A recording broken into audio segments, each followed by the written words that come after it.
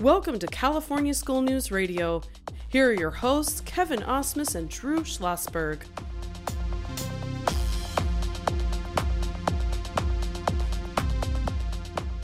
Good day to you. This is California School News Radio, the voice of education in California. Every week, we bring you newsmakers from the world of education to discuss what's going right in our schools from the perspective of administrators, teachers, students, parents, and community members. I am Kevin Osmus from VMA Communications, and with me today, as always, is my colleague and co-host, Drew Schlossberg. How you doing today, Drew? Getting very hungry. That's all I know. Yeah, I'm already up. My stomach is rumbling, and we're trying to keep that out of the broadcast. But Right. Today we're gonna visit with some good friends of ours. Nick and Lori Brandler are a husband and wife culinary teaching team from the Bonita Unified School District. Nick teaches at San Dimas High, and Lori teaches at Bonita High. They both started out in the restaurant industry and migrated to teaching. First Lori, then Nick. Both at the same school district, mind you. Their culinary students learn from the ProStart program, 2-year industry-driven program created and recognized by the National Restaurant Association Foundation. The Brandlers students have excelled at numerous ProStart culinary competitions over the years, and many have gone on to hospitality or culinary school or been hired right out of high school. Each year, the Brandlers take 3 students from each school and take them up north to participate in ProStart training, where they get to meet with industry professionals and learn just about everything you need to know about the culinary business. Up north, they were joined by their star pupil, San Dimas High School graduate Chris Lara, who used his ProStart training to get a foot in the door in the industry and now works as a pastry chef at Californio's, a 2-star Michelin restaurant in San Francisco. How impressive is that, Drew? Very impressive. They're all here with us today. Nick and Lori and Chris, welcome to California School News Radio. Hello. Thanks for having us. Well, I should say, welcome back. Yeah. Welcome back. Do you remember when your first appearance on the program was? I don't remember the year, but it was definitely pre-COVID. And we had both been extremely successful at the state ProStart culinary management competition. So we were able to come in and meet with you and also bring in some students to share their passion and what they were planning on doing in the industry going forward. So it was really exciting. Yes, it was May of 2019. That was 3.5 years ago. Wow. But, not much has changed in 3.5 years, I don't think. It's been pretty event-free. Last time you were on, we had everybody crammed in the studio. But now we're going to talk a little bit about ProStart training, which is your whirlwind trip up north to learn all kinds of things.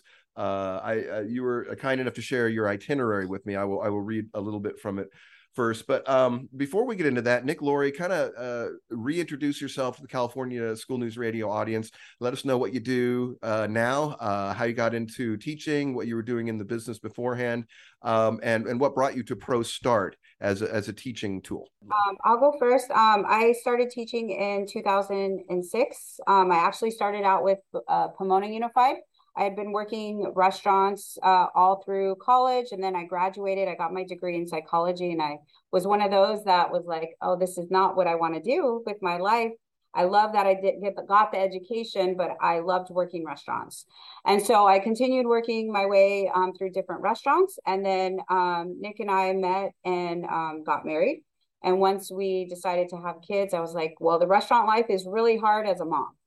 And hours, holidays, weekends, nights. So I decided I wanted to transition. And my dad actually was an administrator from Pomona Unified. And he said, well, why don't you get your CTE credential and start teaching culinary and hospitality?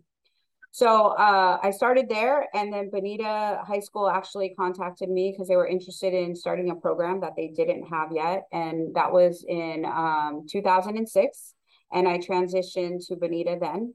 So when I came, they had like a basic home ec style foods class, and they wanted me to start a CTE industry driven program. So that's what I've done.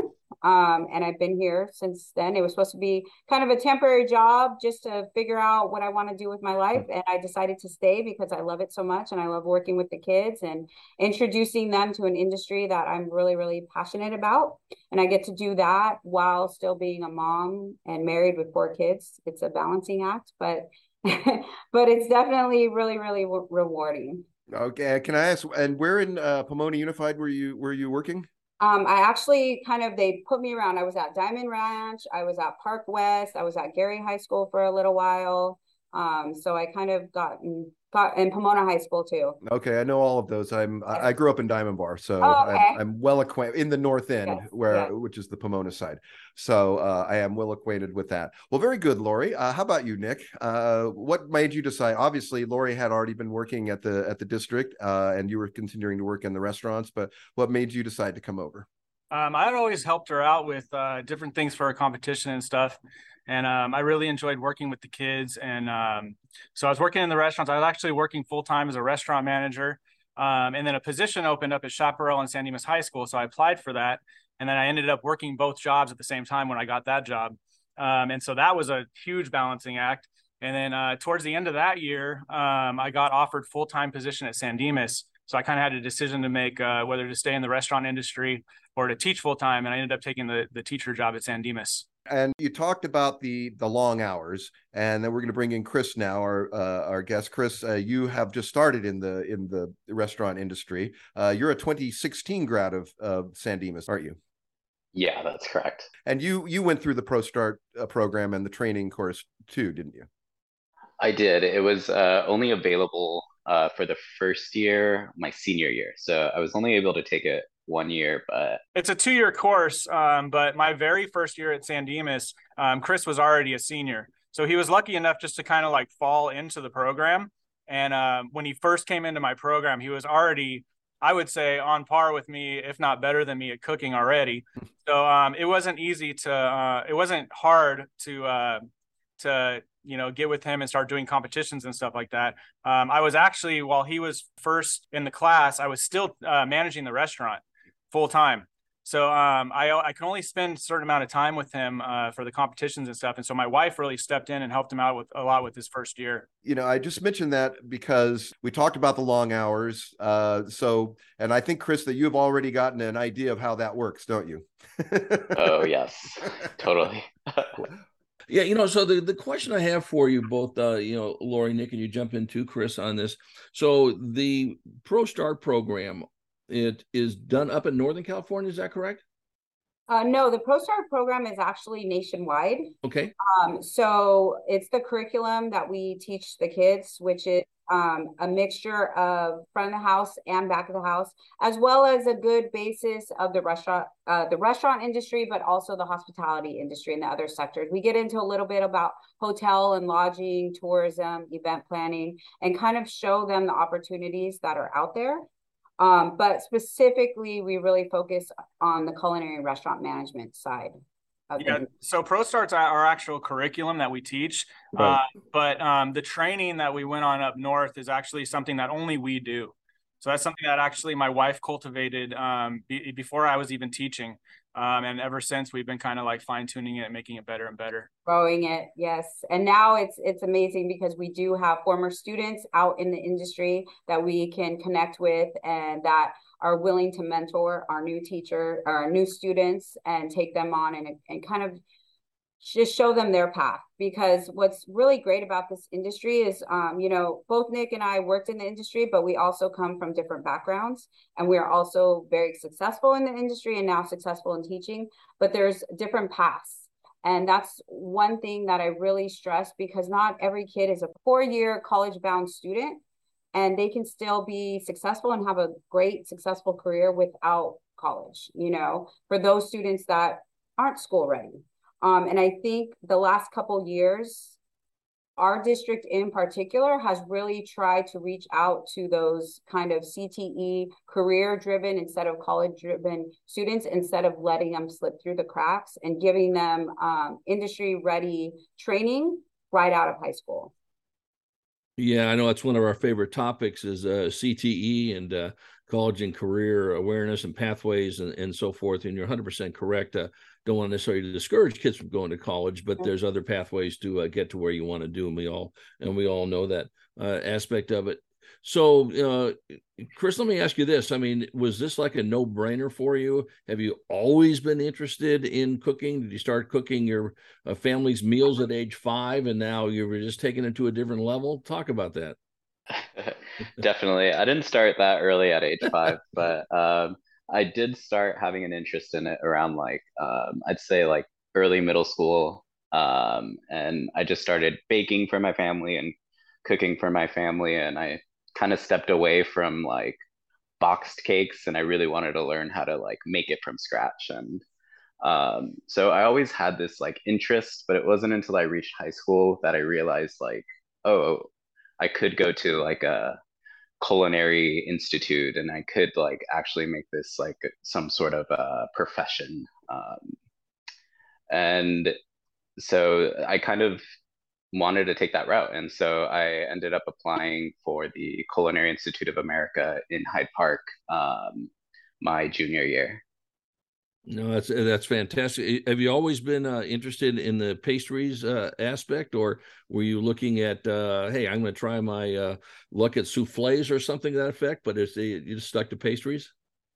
So I was really into savory, and then it wasn't until I got my first job, Yeah, that I ended up being a baking assistant, and I really got into just like making laminated doughs and just the normal like morning bake off, and that was like really really fun for me.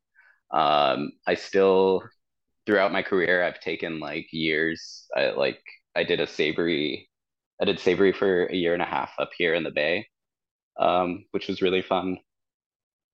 But lately, I've been sticking with pastry, and mainly just because I feel like it gives me some sort of like creative outlet that the savory side doesn't.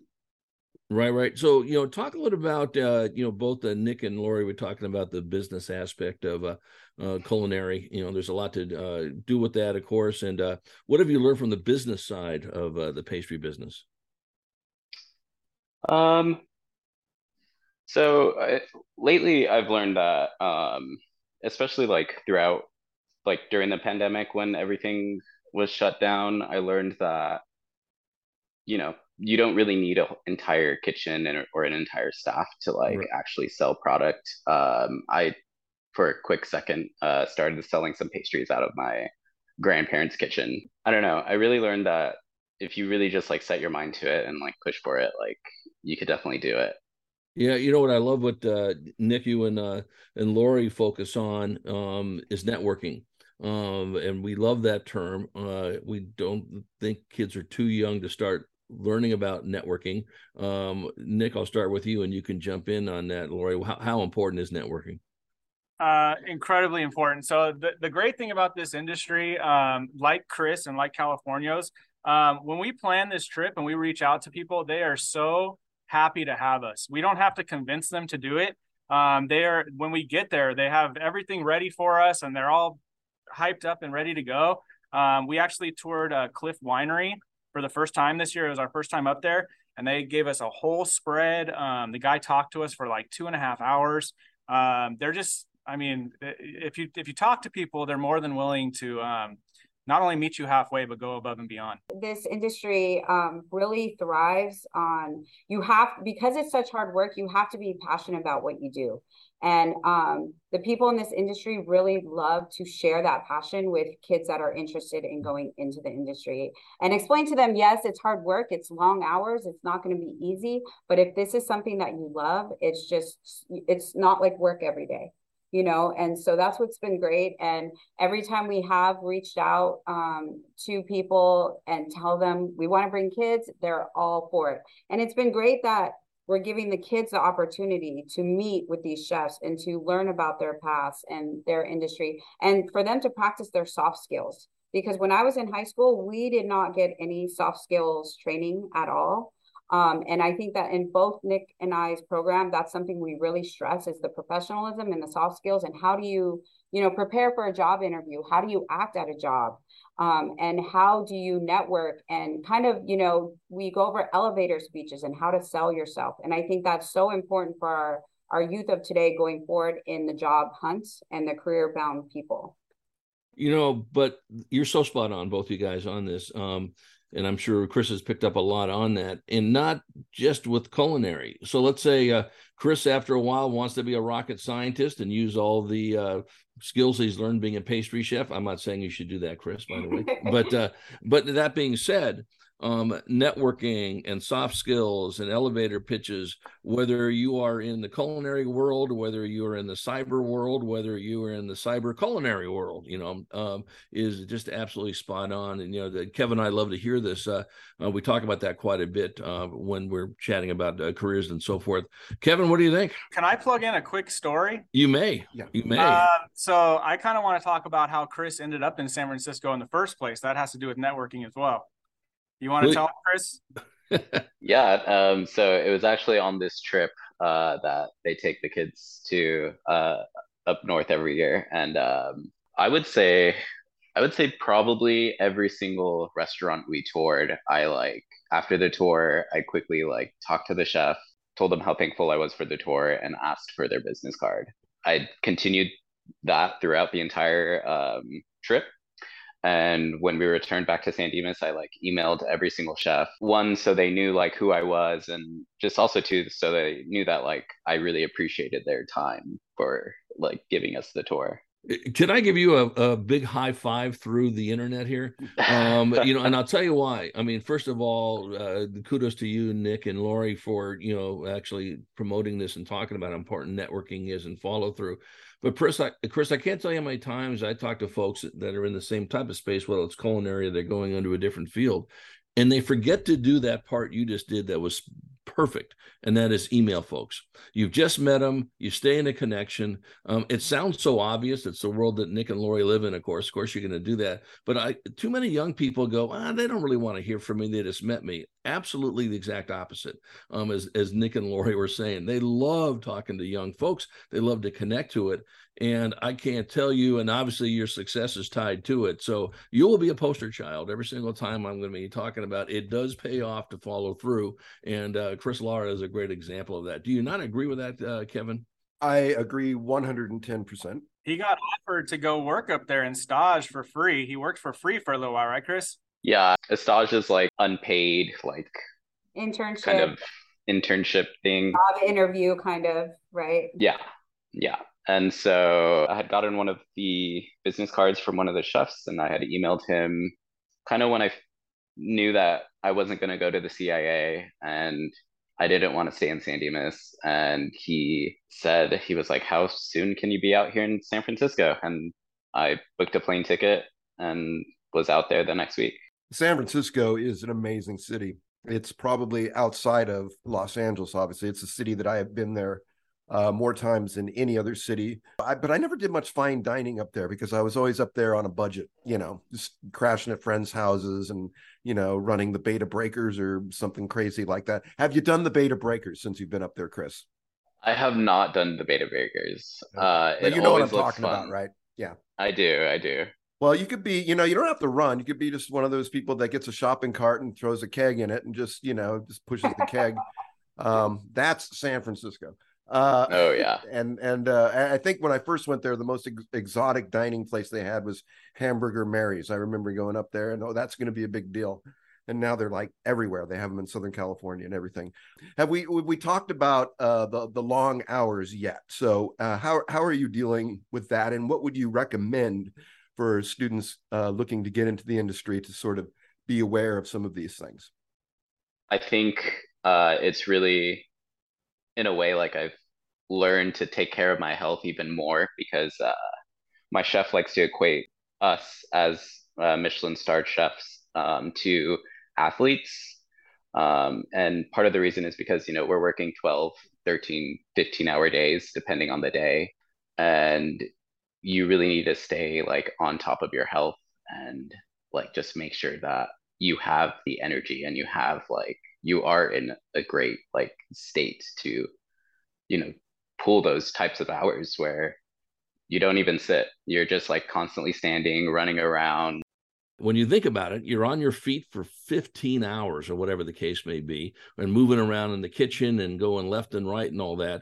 So is there some type of stuff, start with you on this, Lori or Nick, that they can do exercises very seriously and strengthen their lower bodies or whatever the case may be? Anybody who has been on their feet for 15 hours doing a presentation or emceeing something, then they come home and their feet are throbbing and they want to have them taken off their legs, know that that is stuff. What do you do to prepare for that, Nick? Or Lori, I'll start with you and then jump over to Nick. I would say good shoes. I was just gonna say that. For sure. Yeah. For sure, good shoes. And for me, it always seemed like I was more tired on the days that were slower, because you like let your body kind of rest. But when you're busy and you're slammed and you have all this stuff going on, you don't take a breath. You're just going constant. As soon as you stop, that's when you get tired, So just to prepare yourself for that. A couple years ago, we did a really long catering event, and I remember thinking, how did I ever get to do this every day? I was so tired at the end of the day because I hadn't been building up my stamina. When you're in the industry and you do it every day, your body gets used to it, working those long hours. And now going back, especially at my age, I don't think I could have the stamina to support it, because when we get busy with competition season and we're, I'm teaching all day and then we're practicing for 4 or 5 hours at night, 3 or 4 or 5 times a week, it gets super draining and you just have to power through it. But shoes are super, super important. Very. And I like to jump in and say that, like Chris and his chef said, it is like being an athlete. And it's not something that you can just jump into. People don't just run a marathon out of the blue. It's something you train for. And if you're doing it day in, day out, you kind of build up a tolerance for it and a stamina. Your body kind of adjusts to getting a little bit less sleep. You find time to do, we also have 4 kids. When I was in the industry doing 15+ hour days and teaching part-time, sometimes it was 18-hour days. You got to find time for the kids and all that stuff. And I think if I tried to do that for a weekend right now, I would just collapse. But I think the slow progression of getting there kind of helps you. But one thing I really like too is when we teach the kids and when we take them on this training up north, nobody sugarcoats it for these kids. We do not sugarcoat it. We do not tell them they're going to be Gordon Ramsay, they're going to be on a TV show, they're going to work 2-hour days, they're going to have hair and makeup. We don't tell them any of that stuff. We tell them the legit back of the house, you're going to be working hard. It's going to be super hot. Front of the house, you're going to have to be super nice to people when you're super tired and running around crazy. The kids that really end up going into it kind of have personalities that also fit. It's not the right fit for everyone. And so we don't want to put someone in a position where, they end up somewhere where they're not supposed to be. Yeah, I'm glad to hear that, because, maybe today people think it's as easy as, doing a TikTok video or something like that. Obviously, it's not. But what impresses me the most, so you've been doing this Pro Start program now for years and years, but you devised this particular training thing. This is not available at any other Pro Start high school anywhere in the country. And this is, and Drew, I know that you have not seen the itinerary, so I'm just going to share some of the highlights of some of the things they were doing. They hands-on workshop, oyster farming, shucking, and grilling. That's a good one. Fatted calf lesson on, and I can't pronounce this. What is the charcuterie? Okay. That was at the Oxbow Market. A workshop, the art of sushi making. I would love to be able to make my own sushi. That would save me so much money. What else have we got here? Some of the coolest ones like that we've only done for the past couple of years. We take a tour of Jacobson's Orchard. And the guy who runs the orchard, he basically 80% of what he makes there goes to the French Laundry, which is like the restaurant of restaurants. All of his product that comes out of that farm is just top of the line. And he goes through his entire farm and gives the kids a little taste of absolutely everything, and kind of questions them on what are you tasting? What do you think? What do you think that would be good with?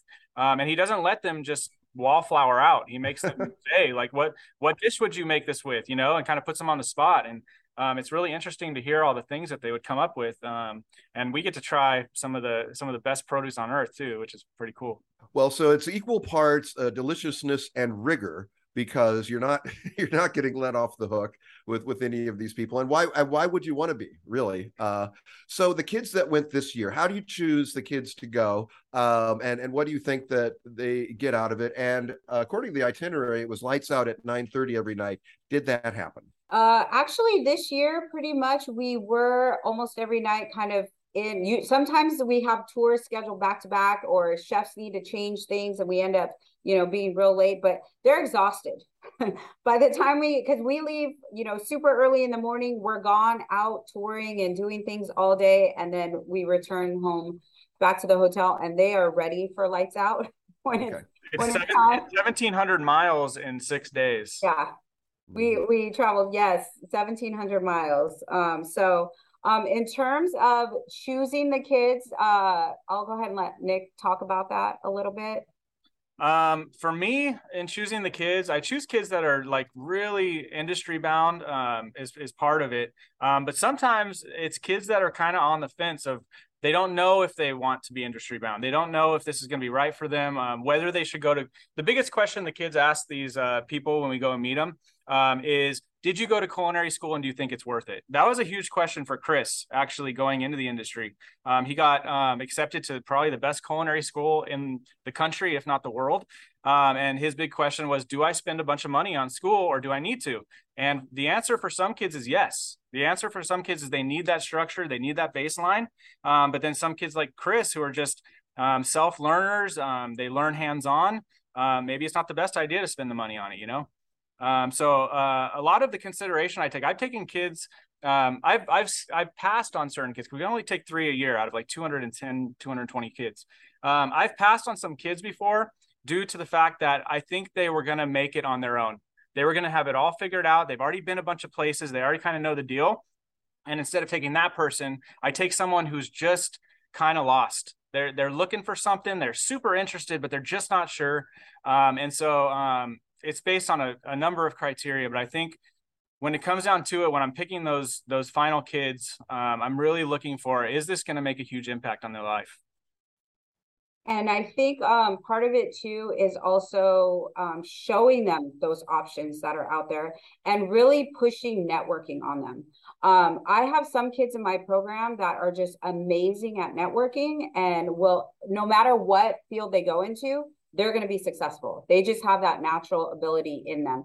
And I have some kids that are super talented, but they're very shy or reserved, and they need that push to be forced to network and to learn how to network, especially in a professional industry setting like this.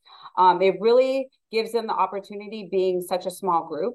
I've gone before where, I think Nick's first year, the year Chris went, we had a big group. There was I think we took 12 students because we had 3 schools, because Nick was at Chaparral and at San Dimas. So he took some students from both. And it was too many. It was really, like, Chris even stood out of the 12, definitely stood out amongst them. But for us, for the personal mentoring that we give the kids and the chefs and industry people that we meet, we found that 6 is like the magic number. 3 from him, 3 from me, and then us 2 there, like mentoring them, guiding them, and pushing them through. But we don't pick like the kid that's acing everything, and we also don't pick the kid on the very bottom. We kind of try to find the student that it's going to make the biggest impact. And we've had kids like Chris go into the industry, thrive. The first year I went, one of my students that went, she went on to Cal Poly Collins College and got her degree in hospitality management, working in the industry. And she's actually now working for the California Restaurant Foundation as a supervisor, and is in charge of the ProStart competition and programs with the high school. So it's kind of like come full circle for her, And then I've taken kids that, hey, they discovered on the trip, like, I don't think this industry is for me. And that's okay, because I would rather them discover that now instead of, working a job or investing a lot of money into culinary management or hospitality school and realizing that it's not for them. And you've got to be proud when you have these students of yours attaining such positions. I mean, pastry chef, and then and Chris, let me interrupt you. Chris actually just got a promotion to sous pastry chef, which is a huge job. And for his age and the level of restaurant that he is at, a 2 Michelin star restaurant is just amazing. We're so proud of him. Well, Chris, I don't know. Are you familiar with Jonathan Gold? Yes, the Okay. food writer for LA, right? Yeah. The late food writer for Los Angeles Times, and before that, LA Weekly. And he's the guy that really turned chefs into rock stars, and just pretty much every restaurant he would write about, he'd talk about the chef, and and he would go into their entire history, where they work, and essentially where they started as pastry chef, or who they got as pastry chef to work at their particular restaurant. So do you feel like a rock star? I know that you work a lot of hours and you're on your feet and you got good shoes and everything. But I mean, you're in this industry now that people just go nuts over. I've heard that Californio's is the restaurant that everybody nerded out over on the tour. Stepping back from your position a little bit and just, how do you feel about that? Are you going to start your own restaurant one of these days? I put some thought into it. I haven't really decided on what I would want to open. I know I want something of my own, whether that's like a little bonbon shop or whether that's a restaurant. Don't tease us with the bonbon shop. Seriously, we'll be out there so quick. I'm sorry. Yeah, but I don't know. It's hard to say if I feel like a rock star right now because you just get so caught up in it, and some days it's just like, oh, like I'm just here finishing my job, but then you hear all of these things from all of these people, and like I just did a guest chef dinner at one of my friends' restaurants in Oakland, and every time I'm there, she's like, "You need to say you're from California." I don't feel like a rock star, but like a lot of people make me feel like it. Yeah, but then when you go to other restaurants, it's like, say, tell them where you're from. Come on. Yeah. You're talking about rocket shipping straight to the top. I mean, in 6 years, this kid has gone to the very tip of the spear in the industry. It's unbelievable. And a super competitive industry as well. And plus, you're up in the Bay Area, and that's pretty much the birth of the farm to table movement up there. What is the name of the Alice Waters restaurant? Is it still up there? Do you guys ever Chez visit Panisse. that? Is that it? Yeah, Chez Panisse. Yeah, I actually I was very fortunate enough that she had a pop-up during COVID, and my friend took me, and we ended up eating lunch with Alice Waters, which was like absolutely insane. And just to be able to pick her brain about like sustainability and everything was really incredible. Well, you talk about a rock star, Alice Waters. Right. Are you familiar with Alice Waters, Drew? Do you know? Oh, yeah. I am, absolutely. So let me ask you this, Chris. I am sure that as part of the instruction that you got from Nick and Lori, they teach all of their students that they need to understand thick skin 101, right? So talk about having, I'm going to take some criticism, and maybe they won't be too polite when they talk to me about what I prepared. But literally it's all good. So how is that when you first got, maybe dressed down by a chef, or maybe you never have been in that, but you always hear these stories about some chefs can be a little temperamental, and, mouth gets engaged before brain does and all that business. But how important is it just take with a grain of salt, just relax, and, this thing will pass. Talk about that, Chris, and then you can add to it, Nick and Lori. Oh, yeah. I think especially as like a young chef, I really got, a lot of that. And for me, it was easy to brush it off. I did play some sports when I was in high school. I played tennis, and that's how I took their criticism. Was I didn't take it personally. I took it more as they were trying to make me a better chef, just like how my coach would try and make me a better tennis player. That's kind of my mindset and how it's been ever since. But it is hard sometimes when it's like just the constant yelling and everything. Luckily, I will say this, at Californios, Chef Val has really pushed to change that environment. And this has been the first kitchen that I've worked in where like the environment has been very friendly and just like positive, and there's really no yelling, and it's just been a nice like change of pace. Yeah, I without question. I mean, it's almost like the drill instructor when you're in the Marines. They go haywire. They've had to back off a little bit about it. But you read these things about chefs and all that. So, Nick, do you and Lori, teach that? I'll start with you on that, Nick, and you can jump over to Lori. Every restaurant's going to be different. There's so much on the line with every service that different people handle it different ways. I've had people that I've worked for in the past that were, real hotheads and stuff. And some people respond to that in a positive way, and some people don't. So right. I've used a lot of that experience to kind of decide the way I like to manage. And so I personally have taken that and said, that's not how I want to be. And so even in my classroom, when I was general manager of a restaurant, I never really ruled with an iron fist. I kind of more like the disappointed dad type deal. Yeah, right. And I found that that's worked a little bit better and kind of made me feel a little bit better about how I do things. But I just think different strokes for different folks. I respond better to the disappointed dad thing myself. So that's kind of my management style. Well, but I think in terms of our students, both of us really talk to our students about the importance of accepting feedback, both positive and negative. We give them daily feedback, verbal feedback.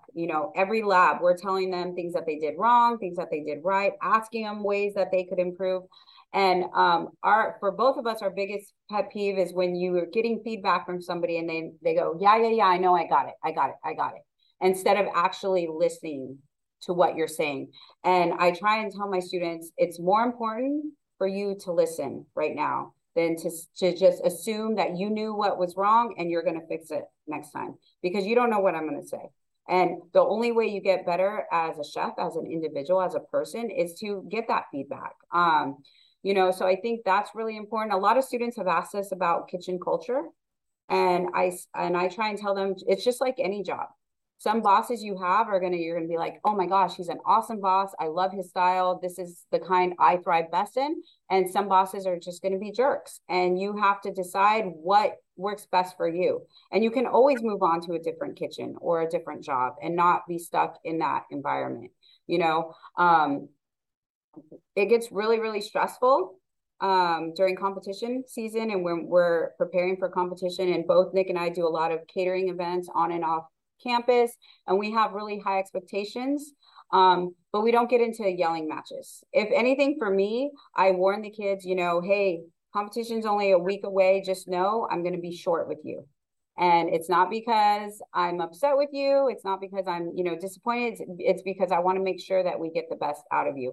And so I'm not going to say please and thank yous, because I cannot send you out into the world as a snowflake. You got to be ready for the industry. And there's harshness in any industry, and I think that we do our kids a disservice by not forcing them to recognize that and recognizing their own comfort zone and what works best. And like Chris said, whenever he would get any kind of feedback, what can I take from this to make me a better chef, to make me a better worker, to give me a better outcome? And he has a work ethic that I haven't seen in many, and that's why he's so successful, and it's awesome to see, because he's really unique. He's really special, and his success is his own. He did not get handed anything. The only thing that we did was help guide him and kind of help him set up some network, but he did all the work. He did all the networking. He made the contacts. And like you said, he was the one that was following up. Nick did not have to tell him, hey, did you follow up with that chef? He was like, oh, I've already talked to him 5 times. He's offered for me to come up and stage, or I got this job opportunity, And as big of an industry that the restaurant industry is, it's also really, really small. And he's been able to create that border around him with a really tight, good network that has set him up for great opportunities that he wouldn't have otherwise had. Yeah, I think with all of that, and you bring up so many great points, Lori and Nick, on this, and everything we just talked about is such a great life skill, no matter what industry you're getting into, culinary, journalism, pick a topic. Those are all great lessons in this aspect of it. I laughed when you said about, you're going to have different bosses. And, I came from the journalism field where cigar chomping editors are ready to, snap your head right off if you even looked at the wrong way. I mean, you grew up with that stuff, and I'm dating myself, of course, about 4 million years ago. But that's what you learn on that. Listen, we've only met Chris for a whole whopping 43 minutes, but you could tell by his personality, just is going to be a great owner of whatever he wants to own. He's going to be already is probably a great leader.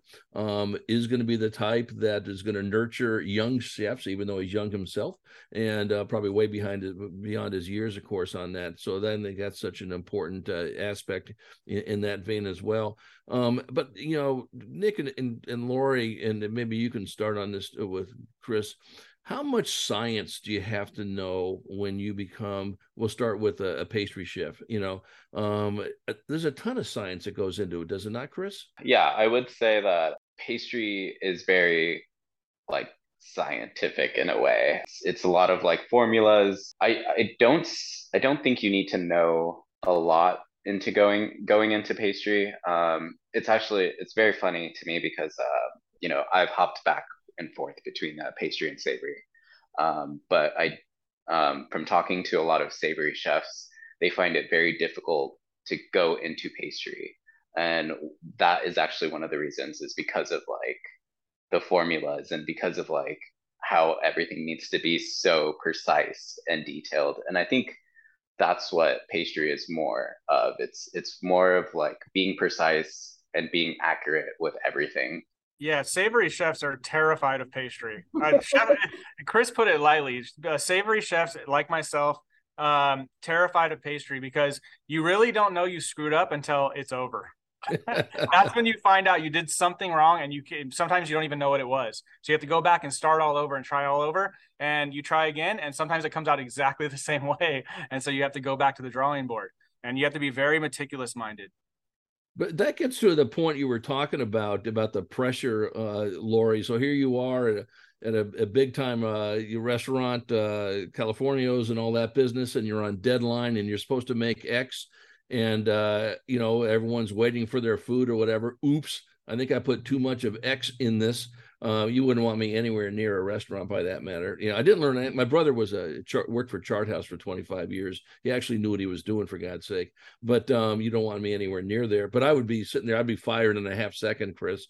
I'd probably have somebody. So, but that's got to be a lot of pressure, Chris, to say, listen, there are people in that restaurant that are depending on me to nail it with this pastry. It's got to be precise. Especially at that level. Especially like there's no room for mistakes. People are paying a lot of money. They have high expectations and they do not want to be disappointed, and so I think it takes a different kind of mindset. It's like being in your Super Bowl every night, at that level, and people aren't as forgiving of mistakes at that level. But that's why also I just think it's really important for our young kids to have that tough love instead of the like I said, being I tell them when I give them feedback, I'm like, I don't do you any favors if I just tell you, oh yeah, it's fine, when it's really not. And for them to be able to take that feedback, because I'm sure the amount of pressure that Chris is under every day to make his bonbons, by the way, like look beautiful. Amazing. I wish you guys could see them, but at the pastry level and the problem with not knowing how something's going to come out until the end, Nick never wants to tackle macarons in class because of that pressure, Yeah, with savory, I mean, you cook hot and fast, and if you mess something up, other than like adding too much salt to something, you can pretty much fix a lot of mistakes on the fly. So I'm sure the pressure, if Chris wants to talk about what kind of pressure he's under, is absolutely insane, especially there. Now, you're talking about macaroons or macrons? Macarons. Okay, the French. Macaroons are much. I'll do macaroons. I've done macaroons. I did a batch earlier this summer. I do a little. I'm kind of like the amateur baker. And I don't understand the science, but I know that you have to follow the recipe. And maybe one of the reasons why I'm okay at it is that I love looking at recipes and just doing it exactly like that says in the recipe. I'm not an experimental at any. I don't. Okay, should I add just a little bit more baking powder? I don't understand what any of that stuff. I just know if I follow a recipe and do everything right and use the right ingredients, it generally is going to turn out pretty good. Well, and your order of operation is very important with baking too, you know. See, but also with pastry, so you can read a recipe, but there's techniques in that recipe that you need knowledge of, like not over mixing something. Like a recipe won't tell you to not over mix something, you know. So there's little things in there too. But yeah, I couldn't imagine being under the amount of pressure that he's under. Well, maybe we should not talk about the pressure so much because this is Chris's day off. I'm not sure he needs that right now. But what I love is, you know, you guys, it's this Pro Start program. It's been at the district now for over 15 years now, I guess.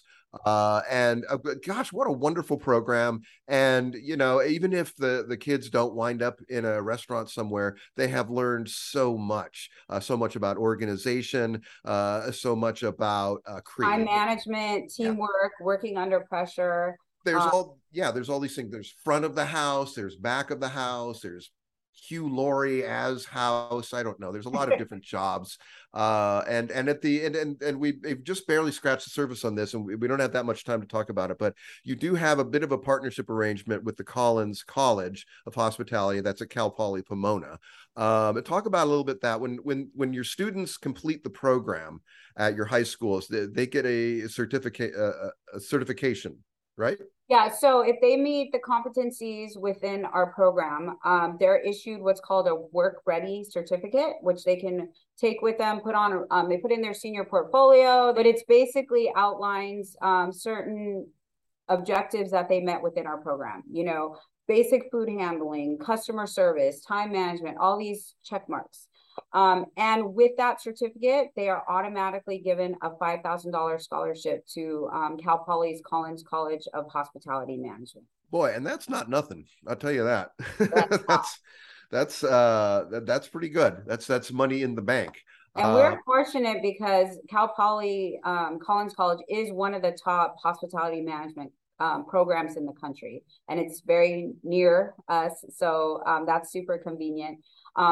But it offers a good round education for them of front of the house, back of the house, of the business portion, not just culinary, and how to run their business, and also the hotel and lodging industry. Well, so very, very good. You know, we could just suddenly right now, if I really wanted to get into over mixing or something like that, I would be asking you a bunch of different questions, you know, right now, but we don't have time for that. And we don't want to get that deep into the weeds, but I just want to thank you. We are California School News Radio. We've been talking to husband and wife culinary teaching team, Lori Brandler of Bonita High School and Nick Brandler of San Dimas High School, and one of their star pupils and now pastry chef at Californio's in San Francisco, Chris Lara. You've given us such an amazing overview of the class, what you're teaching at the schools, how it can be used in a future career, whether it is in the food industry or beyond the food industry. And Drew, before we go, do you have any last thoughts or questions for our guests? No questions other than what an impressive program, and kudos to all three of you. And Chris, we get to say you're sort of at a great pinnacle. You're even to go even higher on this, and we can say we knew you now and we knew you then. And so if you see a couple of scruffy guys like Kevin and I walk in your restaurant in 5 years, we'll say you were on a podcast in 2022. Do you remember us? And we'd be honored to be in your restaurant, and just wishing you nothing but great success. And obviously the same with you, Lori and Nick. Thank you. Thank you. Thank you so much. You're welcome. And I would like to add to that, but I'm just asking in case for the next time that that my wife and I are up in San Francisco, we definitely want to come in. Now, are we going to have to make a reservation? Is this one of these places that's booked up well in advance? Yes, you would have to book a reservation. We open them about a month in advance. Okay, so I got to get my calendar out. Yeah. Okay. Definitely. And definitely. then Right now we're in our busy season, so. Nice romantic dinner for two. How much is that going to put us back? Well, I do have to set it up with saying it's 18 courses. 18 courses. Okay. 18 courses. Yes. Wow. And I actually, that's on Nick and I's bucket list. Not only because we enjoy good food, but also we love seeing Chris in action and just like being a part of seeing his successes. So we did look into it, and right now the menu is at $307 a person. Okay. All right. So definitely a special occasion. Can I just get bonbons to go? So Lori and Nick, quite a bit less than French Laundry. And not, I've eaten it ad hoc, which is right, which is pretty doggone itself, So man, that is very special stuff. Very special. I think Worth's Donuts is about, one of the in any case, but thank you for coming on and sharing all of your knowledge and expertise. Now I will open the floor for you guys to give any last thank yous and shout outs. So we'll start with you, Chris. Do you have anybody that you want to thank or give a shout out to? Well, definitely thank you to all of you for having me on this. And I mean, thank you for inviting me. This is really special. Honestly, every year that Mr. and Mrs. Brandler message me and they tell me that they're bringing up the kids, I always want to have the kids come and tour the restaurant, because I always go back and think of like myself as the kids and going on that trip and how important it was to me and how it literally got me in San Francisco. So yeah. Well, that is sweet, and continued best of luck to you. Hopefully we can have you back on the program again sometime, and we'll catch up on what you're doing. Nick, Lori, we both have a chance to give thank yous and shout outs. So Nick, you want to go first? Yeah, first and foremost, to Lori, because none of this would be possible without her. She kind of paved the way for me and kind of makes my life easy in that way. And a big congratulations to Chris. I could not be prouder of him and what he's become and done for himself. And I just think it's amazing. And then also I want to give a shout out to our district for allowing us to do this with the kids every year. It's really a life-changing experience that I think, not all districts would be on board with. And I really appreciate them doing that for us and being so supportive. And then finally, my wife's parents, because when we're away doing this stuff with the kids, they're always coming in clutch, taking care of the kids for us while we're away and stuff. So we really appreciate that as well.